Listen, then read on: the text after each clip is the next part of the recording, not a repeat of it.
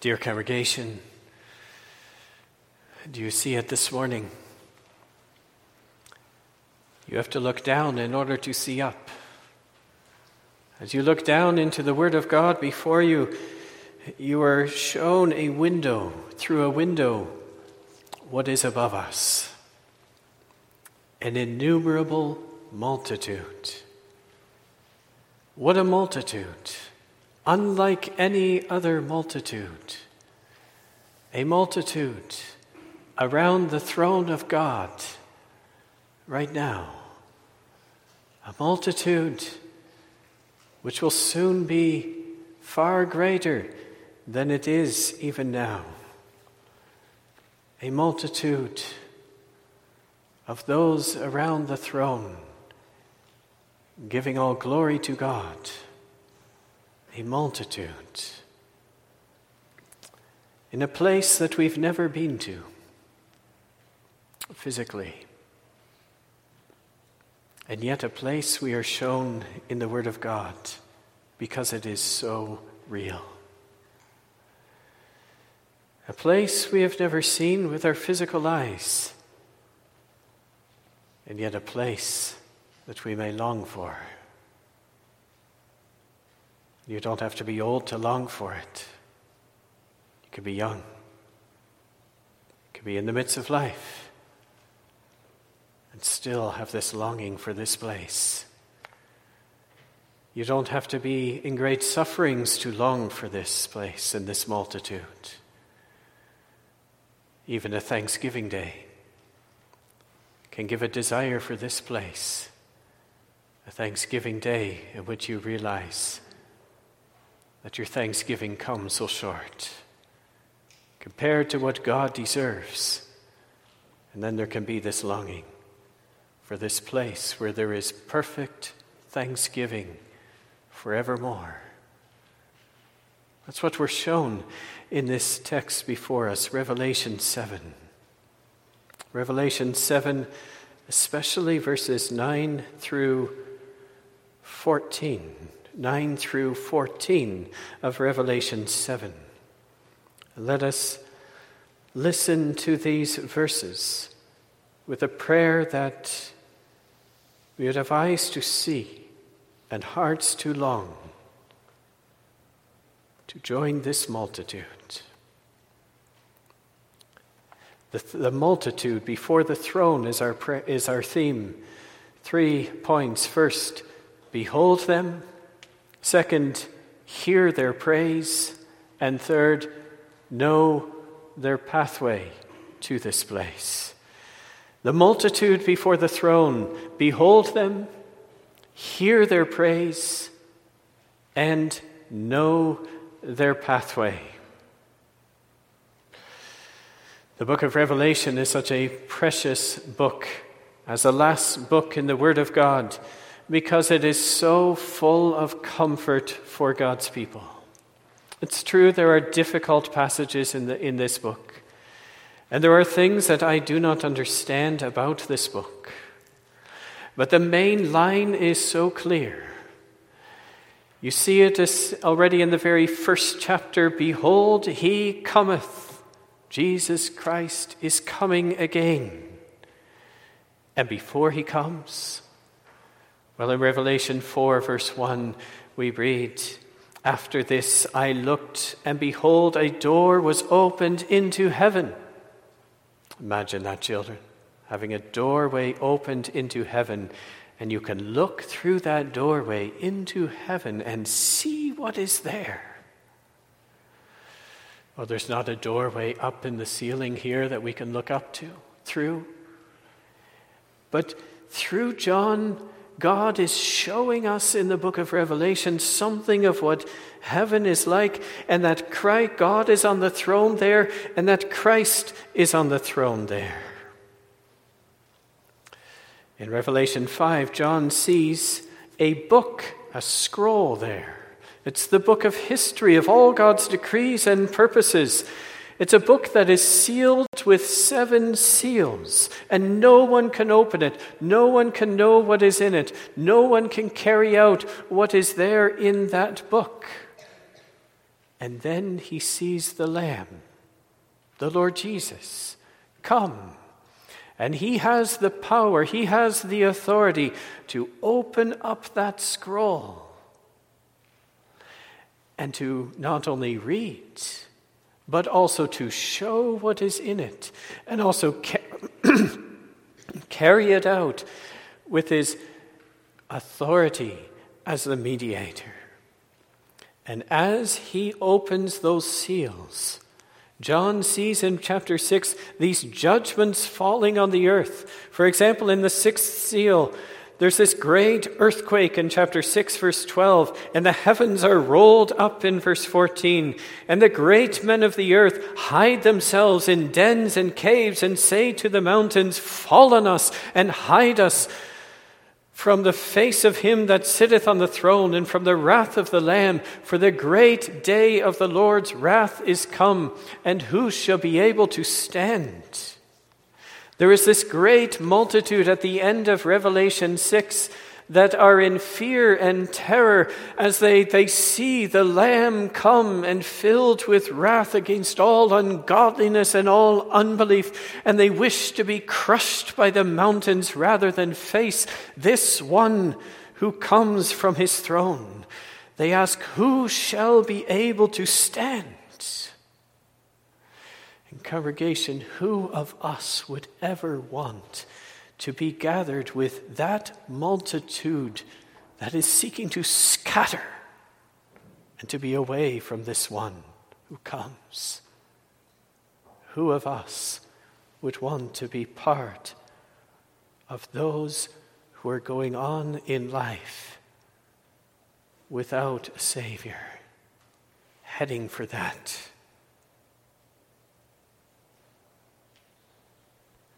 What a contrast is the next verse, or is what we find in our verse, verse 9. There is this, behold, a great multitude stood before the Lamb throne and before the Lamb, clothed with white robes.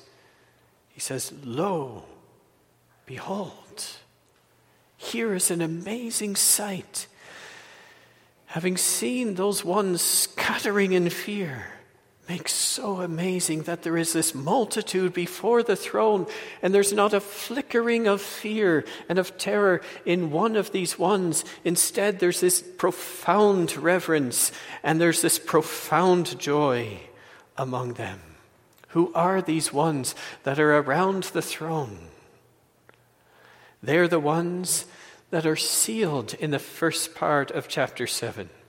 Verse 3 and 4 tell us that when this hurricane of God's fury is about to be unleashed on the earth, there are these angels that are to be restrained from bringing those judgments until this angel has gone about and has sealed the foreheads of God's people. They were to be stamped as belonging to God and being under his protection, and therefore need not fear the wrath that will come, because they're his. And these sealed ones form the great multitude of verse 9. We may look around and we may sometimes be discouraged, and we may sometimes think that there's so many in rebellion, living in rebellion against God, and there's so few who truly fear and love God. It was no different in the past. There went Noah, 8 souls in the ark saved, and the judgment upon so many. And the psalmist had to sing, the just and godly men are few, the faithful who can find? And Elijah also had to feared at one time that he was the only one left. Isaiah had to say, who hath believed our report? And Christ himself said, enter in at the strait gate. For wide is the gate, and broad is the way that leads to destruction, and many there be which go in thereat. And strait is the gate, and narrow is the way which leadeth unto life, and few there be that find it. It's all true. But at the end, this is the vision that we are given of the throne of God and of who are around. It's not just a few. It's not just a scattering in a great, large place. But we read of this multitude which is so great that no man can number it. Do you remember, children, how one night Abraham had to go out and he had to look up and he had to look at the stars? And if you ever done that, you look at the stars, and the longer you look, the more you see. And he could not count all those stars. And God said, so shall thy seed be, so shall your children be. And here we are shown that one day there will be that uncountable multitude, like the stars, there gathered around the throne. And as you see that multitude, you see it from all ages. God has been gathering since right after the fall. And ever since, he's been adding and gathering and adding and gathering throughout the Old Testament. And then with Pentecost and him pouring out his Spirit, now the gospel is going forth unto all nations, and he is increasingly gathering from throughout the nations of this world. And so as you look at that multitude, you see all nations and kindreds and people and tongues, John tells us. They come from everywhere, from all political nations, from the Babylonian Empire of long ago to America today, to Mali and Liechtenstein and whatever country there is on this world. They come from all nations. They come from all ethnic groups. The French and the Ethiopian and the Chinese and the Dutch and the whatever other nation there or ethnic group there may be. They come from all societies, ancient and medieval and modern. They come from all different languages, tongues. You think of how many thousands of languages there are. And it speaks of how they come from all these different languages. And they are all there.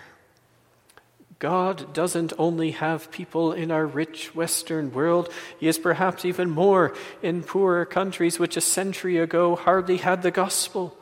But he hasn't abandoned us. He still has a church here. And he is gathering from the nations and the places of this world.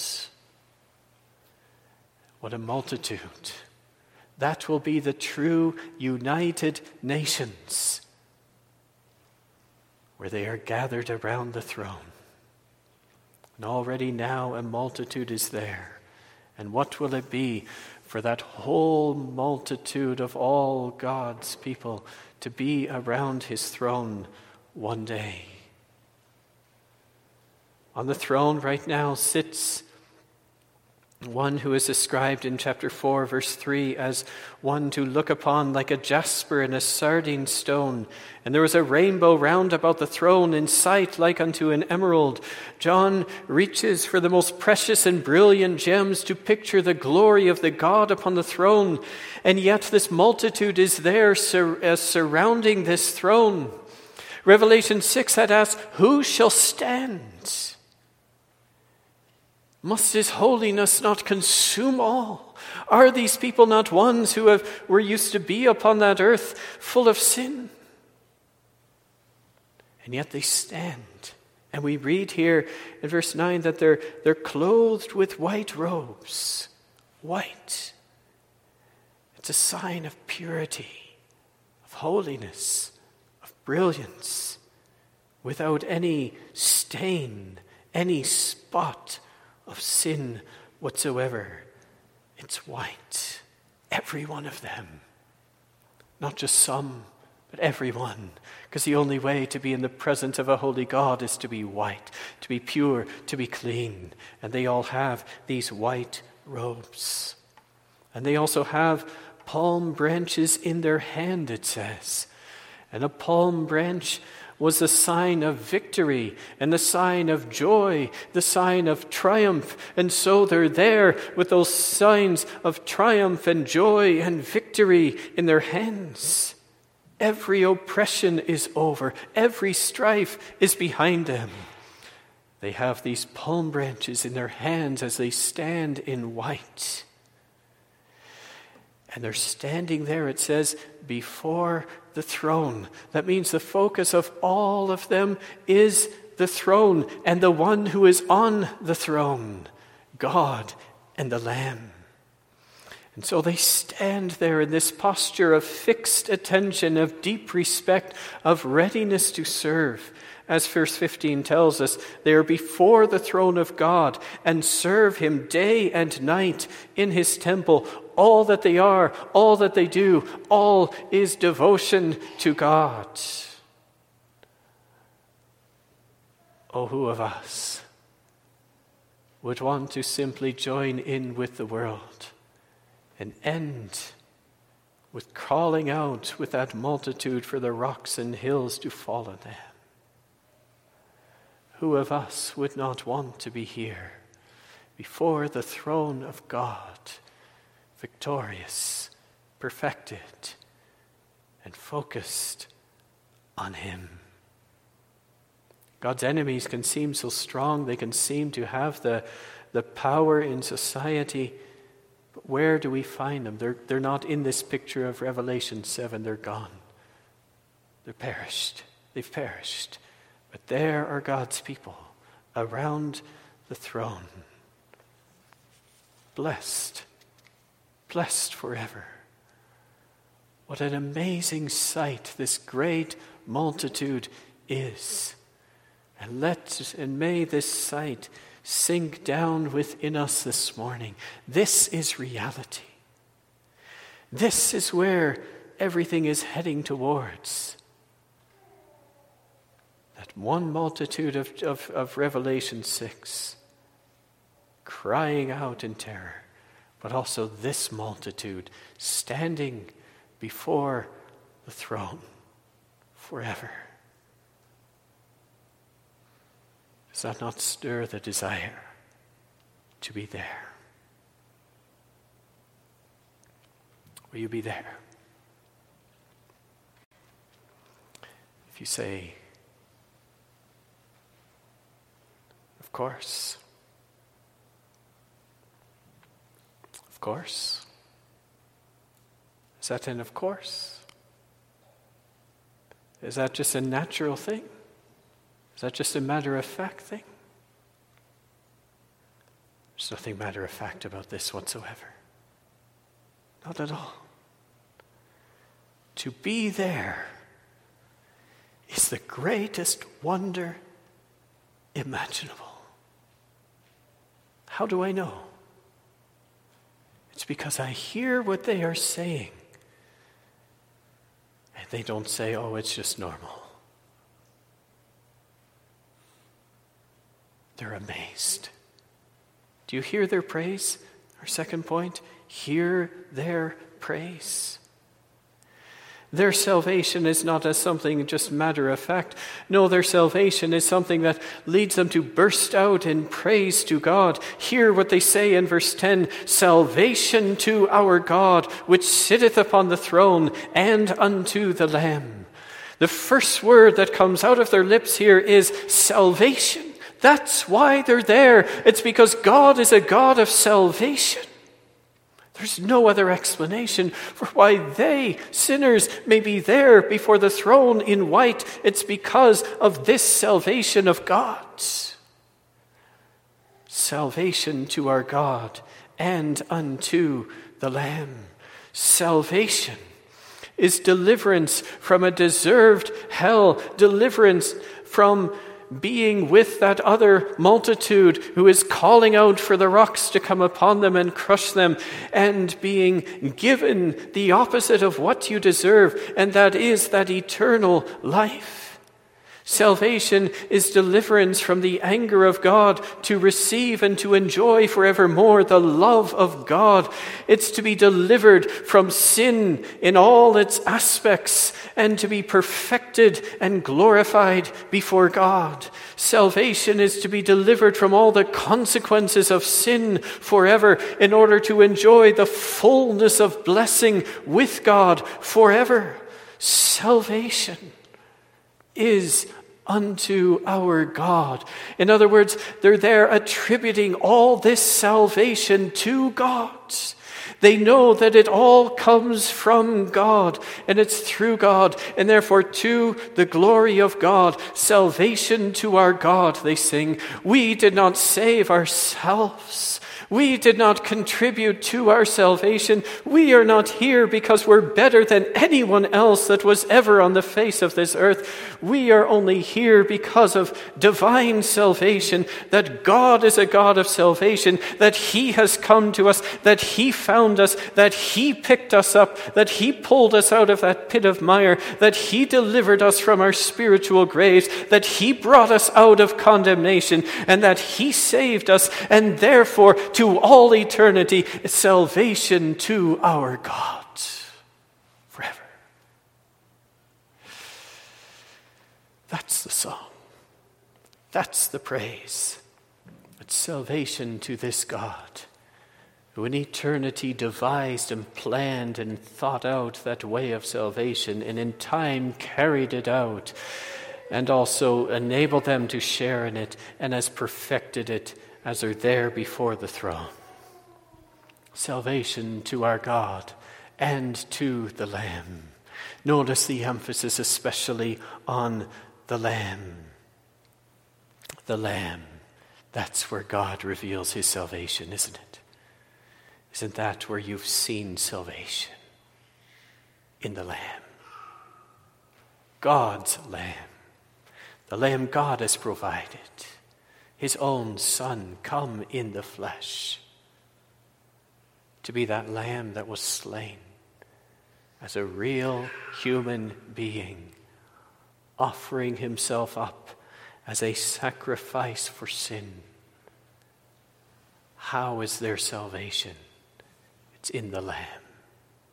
And so salvation to our God and to the Lamb. This great multitude cries out with a loud voice, it says. Here, as believers, you can be so silent at times, so hesitant at times. Or you can sing loudly in church, but yet your heart can be so cold. Or not. But there's perfect praise, salvation to our God and to the Lamb. Loud praise, because He's worthy of all praise.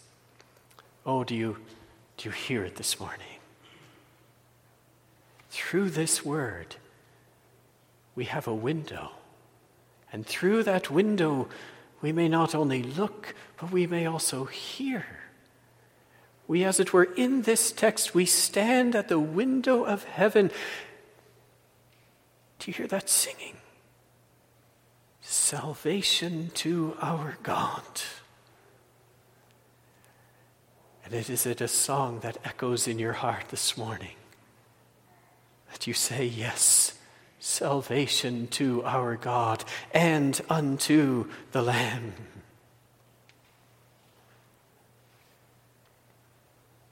That it stirs your heart to already to sing that song here below. Because you've learned that song. Salvation belongs to the Lord. Salvation is of the Lord. You've learned it. Perhaps in the depths like Jonah. Where did Jonah sing this song of heaven? He sang it in the very belly of the whale in Jonah 2, or of the great fish. He said, salvation is of the Lord. Isn't that where we learn this song of heaven?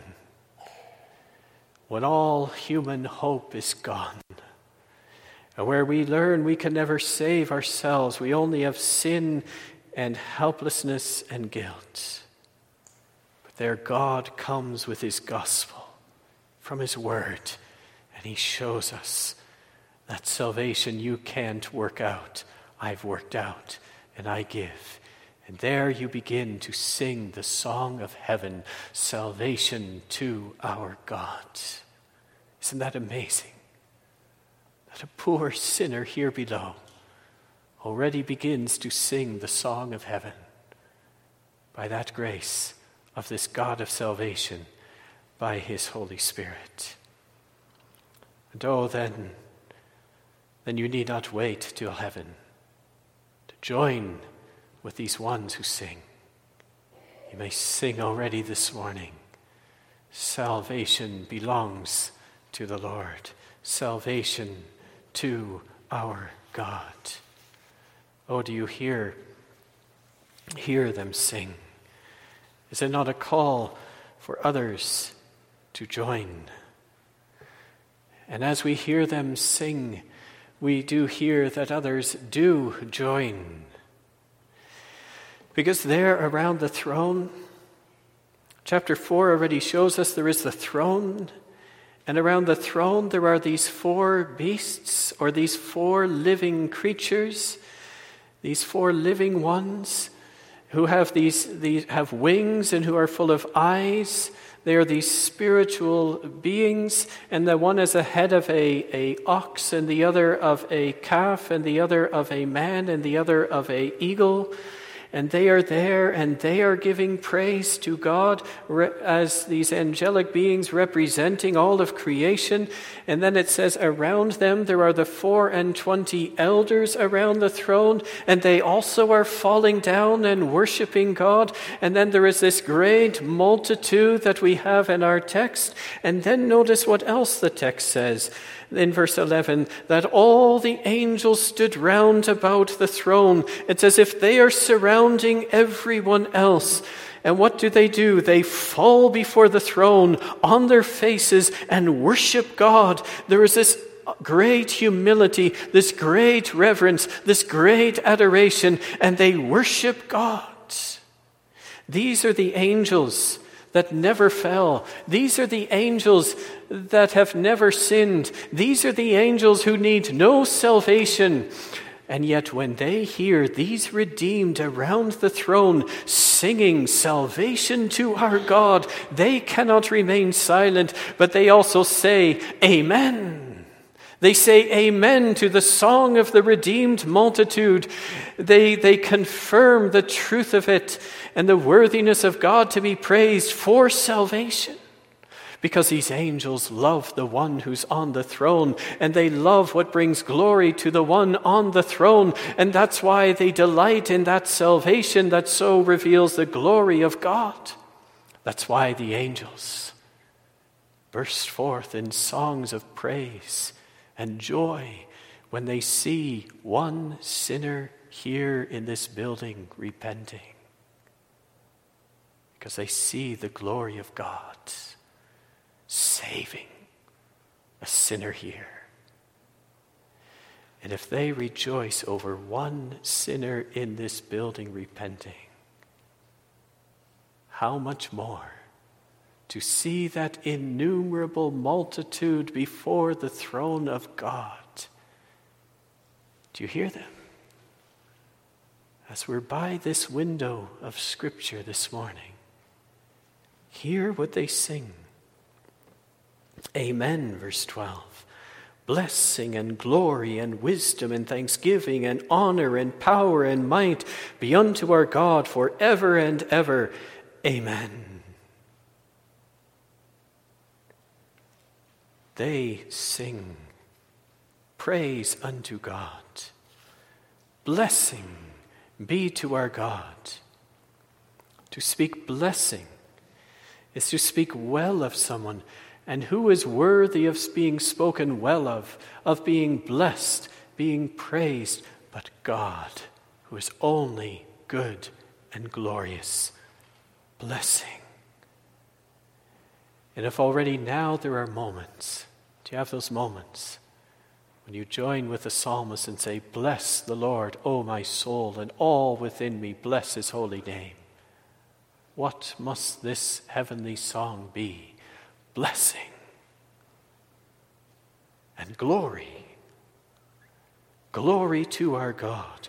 Glory is the splendor of God's attributes, which shine so clearly in salvation.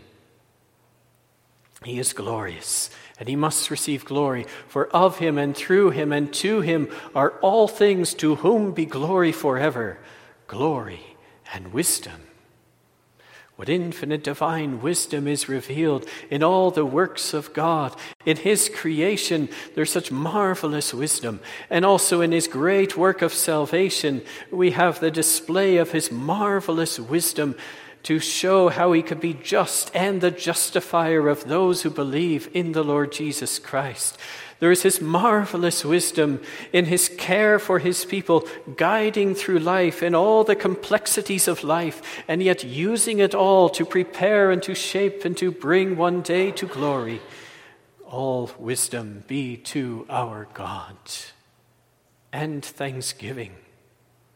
He must receive thanksgiving and gratitude for all that he is. All that he is worthy of thanks, and all that he does is worthy of thanks. And if the call here is, in everything give thanks, not just on a Thanksgiving day a few days ago, but every day give thanks, there it's perfected. There's that eternal thanksgiving service of worship to the God worthy of all thanksgiving and honor. One man speaks of this as the sheer holiness and integrity of God. Honor. All that is honorable is what God is. And he deserves all the honor. Lastly, power and might to our God. God's work of creation reveals such power, and all the more his work of redemption. What but almighty power can explain the incarnation of God the Son who became man? What other than almighty power can explain that work of resurrection and of regeneration and of being able to bring this whole multitude before his throne? This is the display of the power of God. And all power to our God. He must be praised for his power. God's glory is so inexpressible. One word can't describe it. 7 words can't exhaust it. His glory is beyond our every thought. It's beyond the conception of the very angels, because it's divine glory. God must receive glory. Do you hear it? He's receiving it from the redeemed, and from that multitude of angels. He's receiving glory and honor and power and might and thanksgiving. And they do so, it says, forever and ever. Right now, and to the endless ages of glory, he will receive glory and honor and might and power. Here below, there's things we eventually tire of. As children, at first you're so excited, this new game, and you play it all the time, and you get tired of it. And you're so excited with a new toy, and eventually you tire of it. But these angels never tire of giving praise to God, and the redeemed never tire of proclaiming salvation to our God.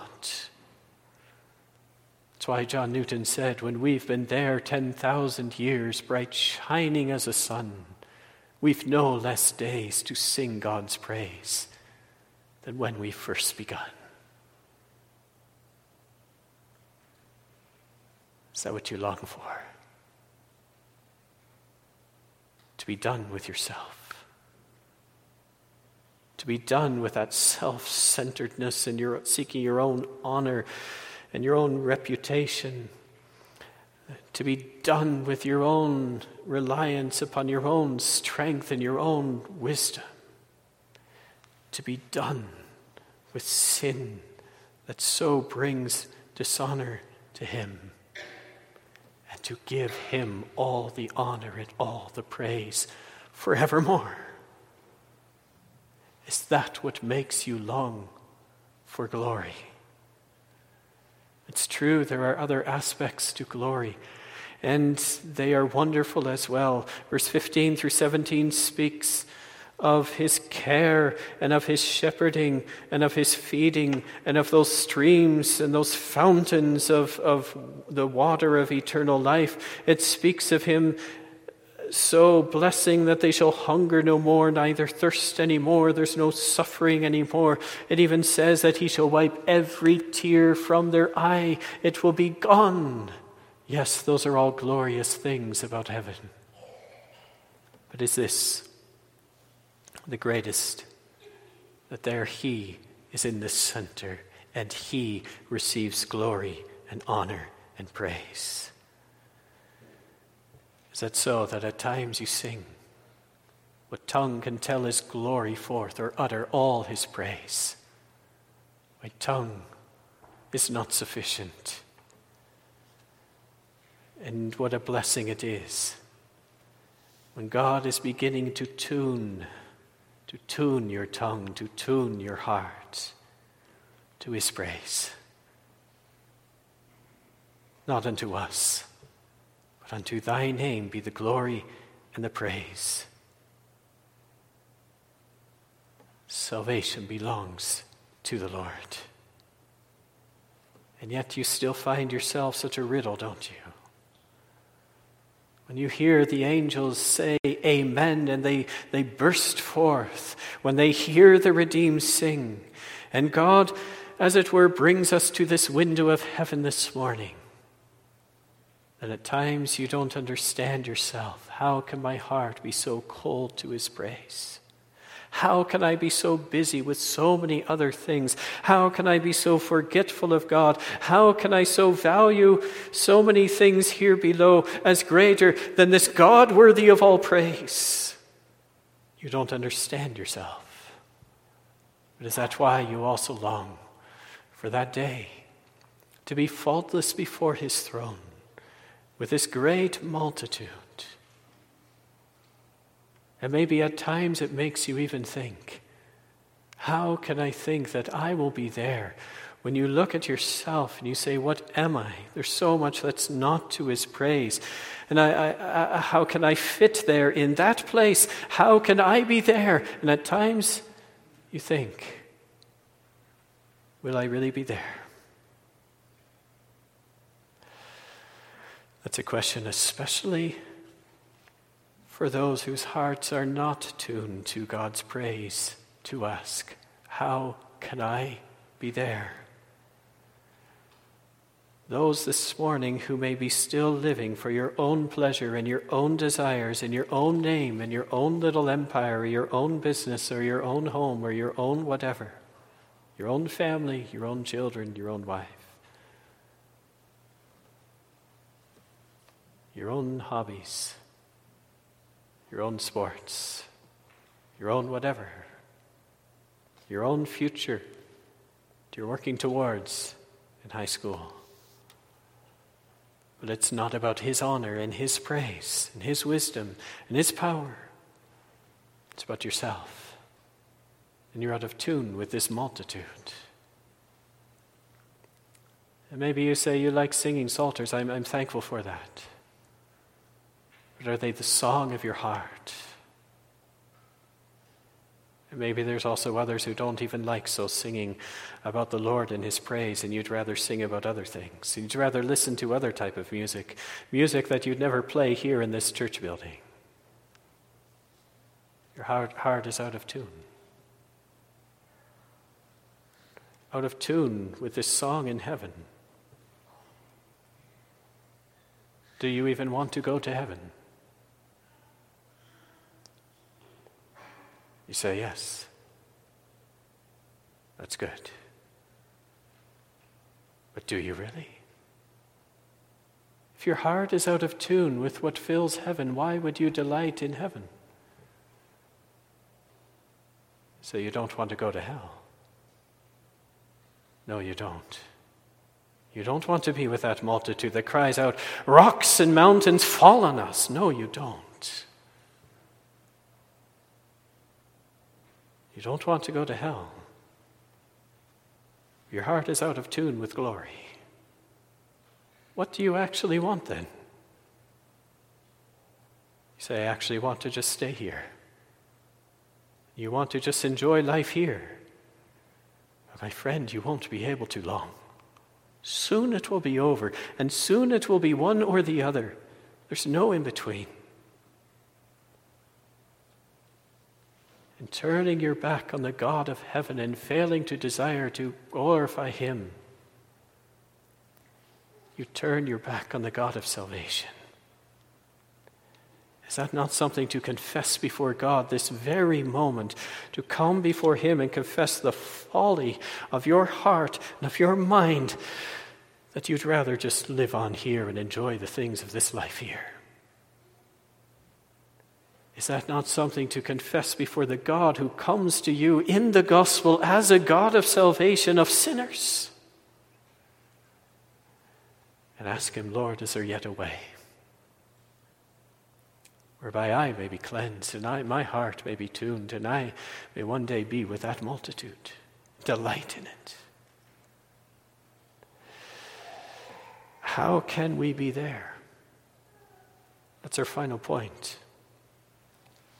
The great multitude before the throne, behold them through that window, hear their praise, but also thirdly, know the way to that glory. As John views this great multitude of people, and this heavenly host of angels and these 24 elders and these 4 living ones all joined in praise to God, there is that one elder that comes in verse 13, and he asks him, and he says, "What are these which are arrayed in white robes, and whence came they?" Now this elder is there. The elder knows the answer, but the elder asks the question in order to teach John something. Also, as parents, we ask our children questions. We know the answer, but we ask them in order to make them think. And so this elder is sent by God to ask this question to John. And John answers, "Sir, thou knowest." He wants to be taught. He's not one who knows all the answers. It's a good thing when we want to be taught and we don't have all the answers. "Sir, thou knowest." And he gives the answer and says 2 things about them. First, these are they which have come out of great tribulation. They only gained that palm branch of victory through tribulation. Victory means nothing if there's no battle. And the greater the battle, the more amazing the victory is, and to hold that palm branch in your hand. And it says these are ones that have come out of that tribulation. The previous chapters have spoken of many tribulations of poverty and sickness and pain and persecution. Christ also speaks of the great tribulation in the last days. And there's this special emphasis also on martyrdom in this last book of the Bible. Martyrdom that countless have undergone throughout the centuries. Martyrdom that may also come especially towards the end, that many die for the faith and for the name of Christ. This great tribulation of our text includes all that suffering, all that martyrdom, all that persecution, all that oppression that there is, but it includes even more, because it's not just some in this multitude were martyrs and so came out of great tribulation, or some of these were in persecution and came out of that persecution, but he sees that whole multitude and he sees them as ones that have come out of great tribulation. Some felt it more, some felt it less, but they all came out of it. Because Paul exhorted the disciples in Antioch in Acts 14, verse 22, to continue in the faith, and that we must, through much tribulation, enter into the kingdom of God. He says, expect it. The Lord Jesus himself said, in this world ye shall have tribulation, but be of good cheer. I have overcome the world. The word for tribulation means oppression and distress. It's something that presses and squeezes you. It's something that weighs you down. Whatever weighs you down and presses you is a tribulation. The Lord Jesus says you must expect it. We can be so focused on having space to have our comfortable life and pushing out anything that would make us suffer and be difficult. And we can be so focused just on our comfortable life. The Lord Jesus says, there will be tribulation. You could expect it. And that tribulation is not a reason to turn away from God. God is harsh. God is cruel. It's not reason to succumb in the midst of the pressures of a hostile world and be sucked in with the world rather than suffer. Do you see them as ones who come out of this great tribulation? Ask them, do you regret enduring in the midst of that tribulation? Ask them, do you regret that Christ kept you in the midst of that tribulation and did not allow you to make shipwreck of the faith and seek your pleasure in the world? Oh, they don't regret it whatsoever. They're so thankful that God kept them in the midst of that tribulation and in his time brought them out of that tribulation. They in glory are so thankful. Now, Paul understands even more of what he wrote in 2 Corinthians 4. For our light affliction or tribulation worketh for us a far more exceeding and eternal weight of glory. All those in glory now look back, and they see all those sufferings were indeed not worthy to be compared to the glory which they now enjoy. And in saying that and in showing that to us in this passage, God is coming to his people in the midst of suffering here right now and say, you're in the midst of suffering. It can be in many different forms, and our time is running out, but whatever suffering you're in. He says, my child, do you not see that multitude? I've taken them all out of all that tribulation and suffering that they went through. My child, do you think I'll abandon you in your suffering? Will I? All these have come through it. And so I will take all my children through the tribulation and use that tribulation and that distress in order to sanctify, in order to direct upwards to my throne, and one day to take them to myself. The day is coming when every burden will be lifted of circumstances in life, and of those burdens within, and especially that burden of sin, will be gone. How can that be? There's the second thing it says about this great multitude. Who are they? It says, and they have washed their robes and made them white in the blood of the Lamb. That whole multitude came there one way, and it's through the blood of the Lamb. He's called here the Lamb. As I said already, the Lamb who gave himself as a sacrifice for sin. He is the one that John the Baptist pointed to and said, behold, the Lamb of God who taketh away the sin of the world. All the lambs slain in the Old Testament pointed to this one great Lamb of God who shed his blood, and his blood cleanses now from all sin and makes white.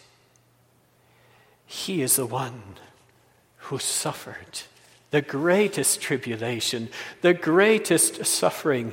And there was no God to shield him from that suffering and to be a refuge in the midst of the suffering. Instead, he is the one who, when that hour of tribulation came upon him, it was the weight of the wrath of God that pressed down upon him, and he was not spared in any way from that wrath to deliver from it.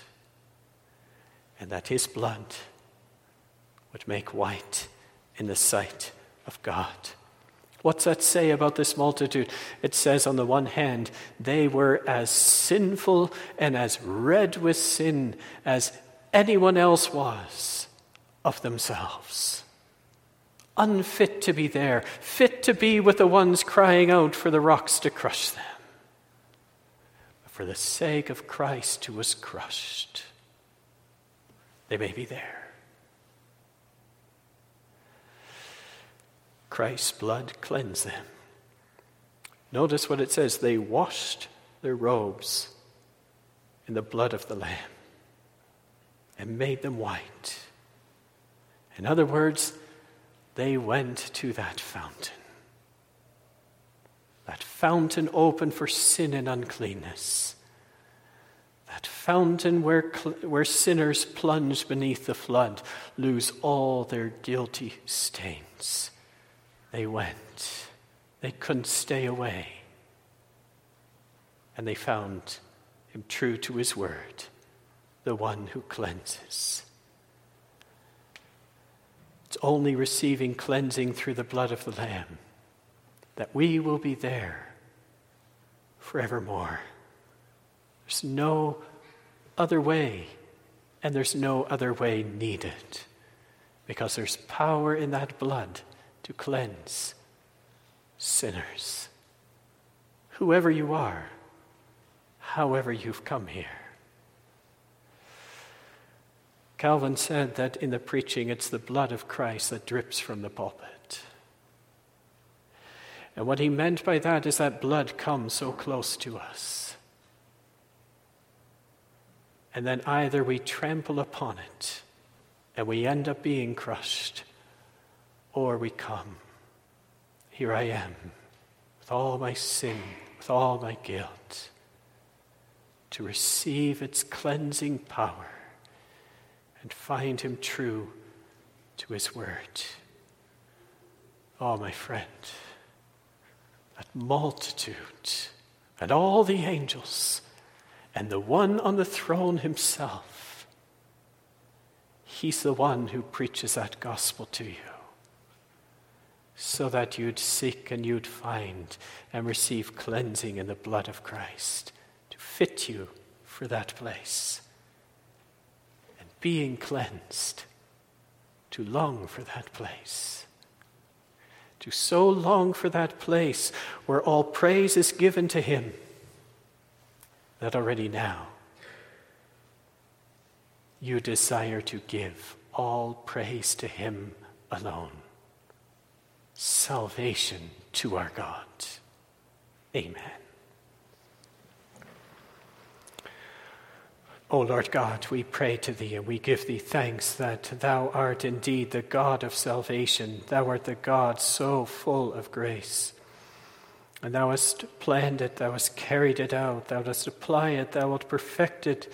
Thou art the Alpha, thou art the Omega, thou art the beginning, thou art the end, and thou art everything of salvation. Oh, what will that be? To be before thy throne, cleansed in the blood of Christ, white and with a palm branch of victory, to call out salvation to our God forever and ever and ever. O Lord God, cleanse each one of us, prepare each one of us for that place, and that none of us would call out for the rocks to fall upon them. But Lord, that we would desire that with the most ardent desire, when Christ shall return and all thy promises shall be fulfilled in him. Come, Lord Jesus. Come quickly.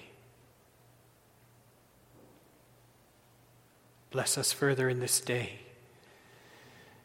that this may be a day in which we see through that window, albeit through a glass darkly, the glory of thee upon thy throne. Receive our thanks and hear our prayer. In Jesus' name, amen.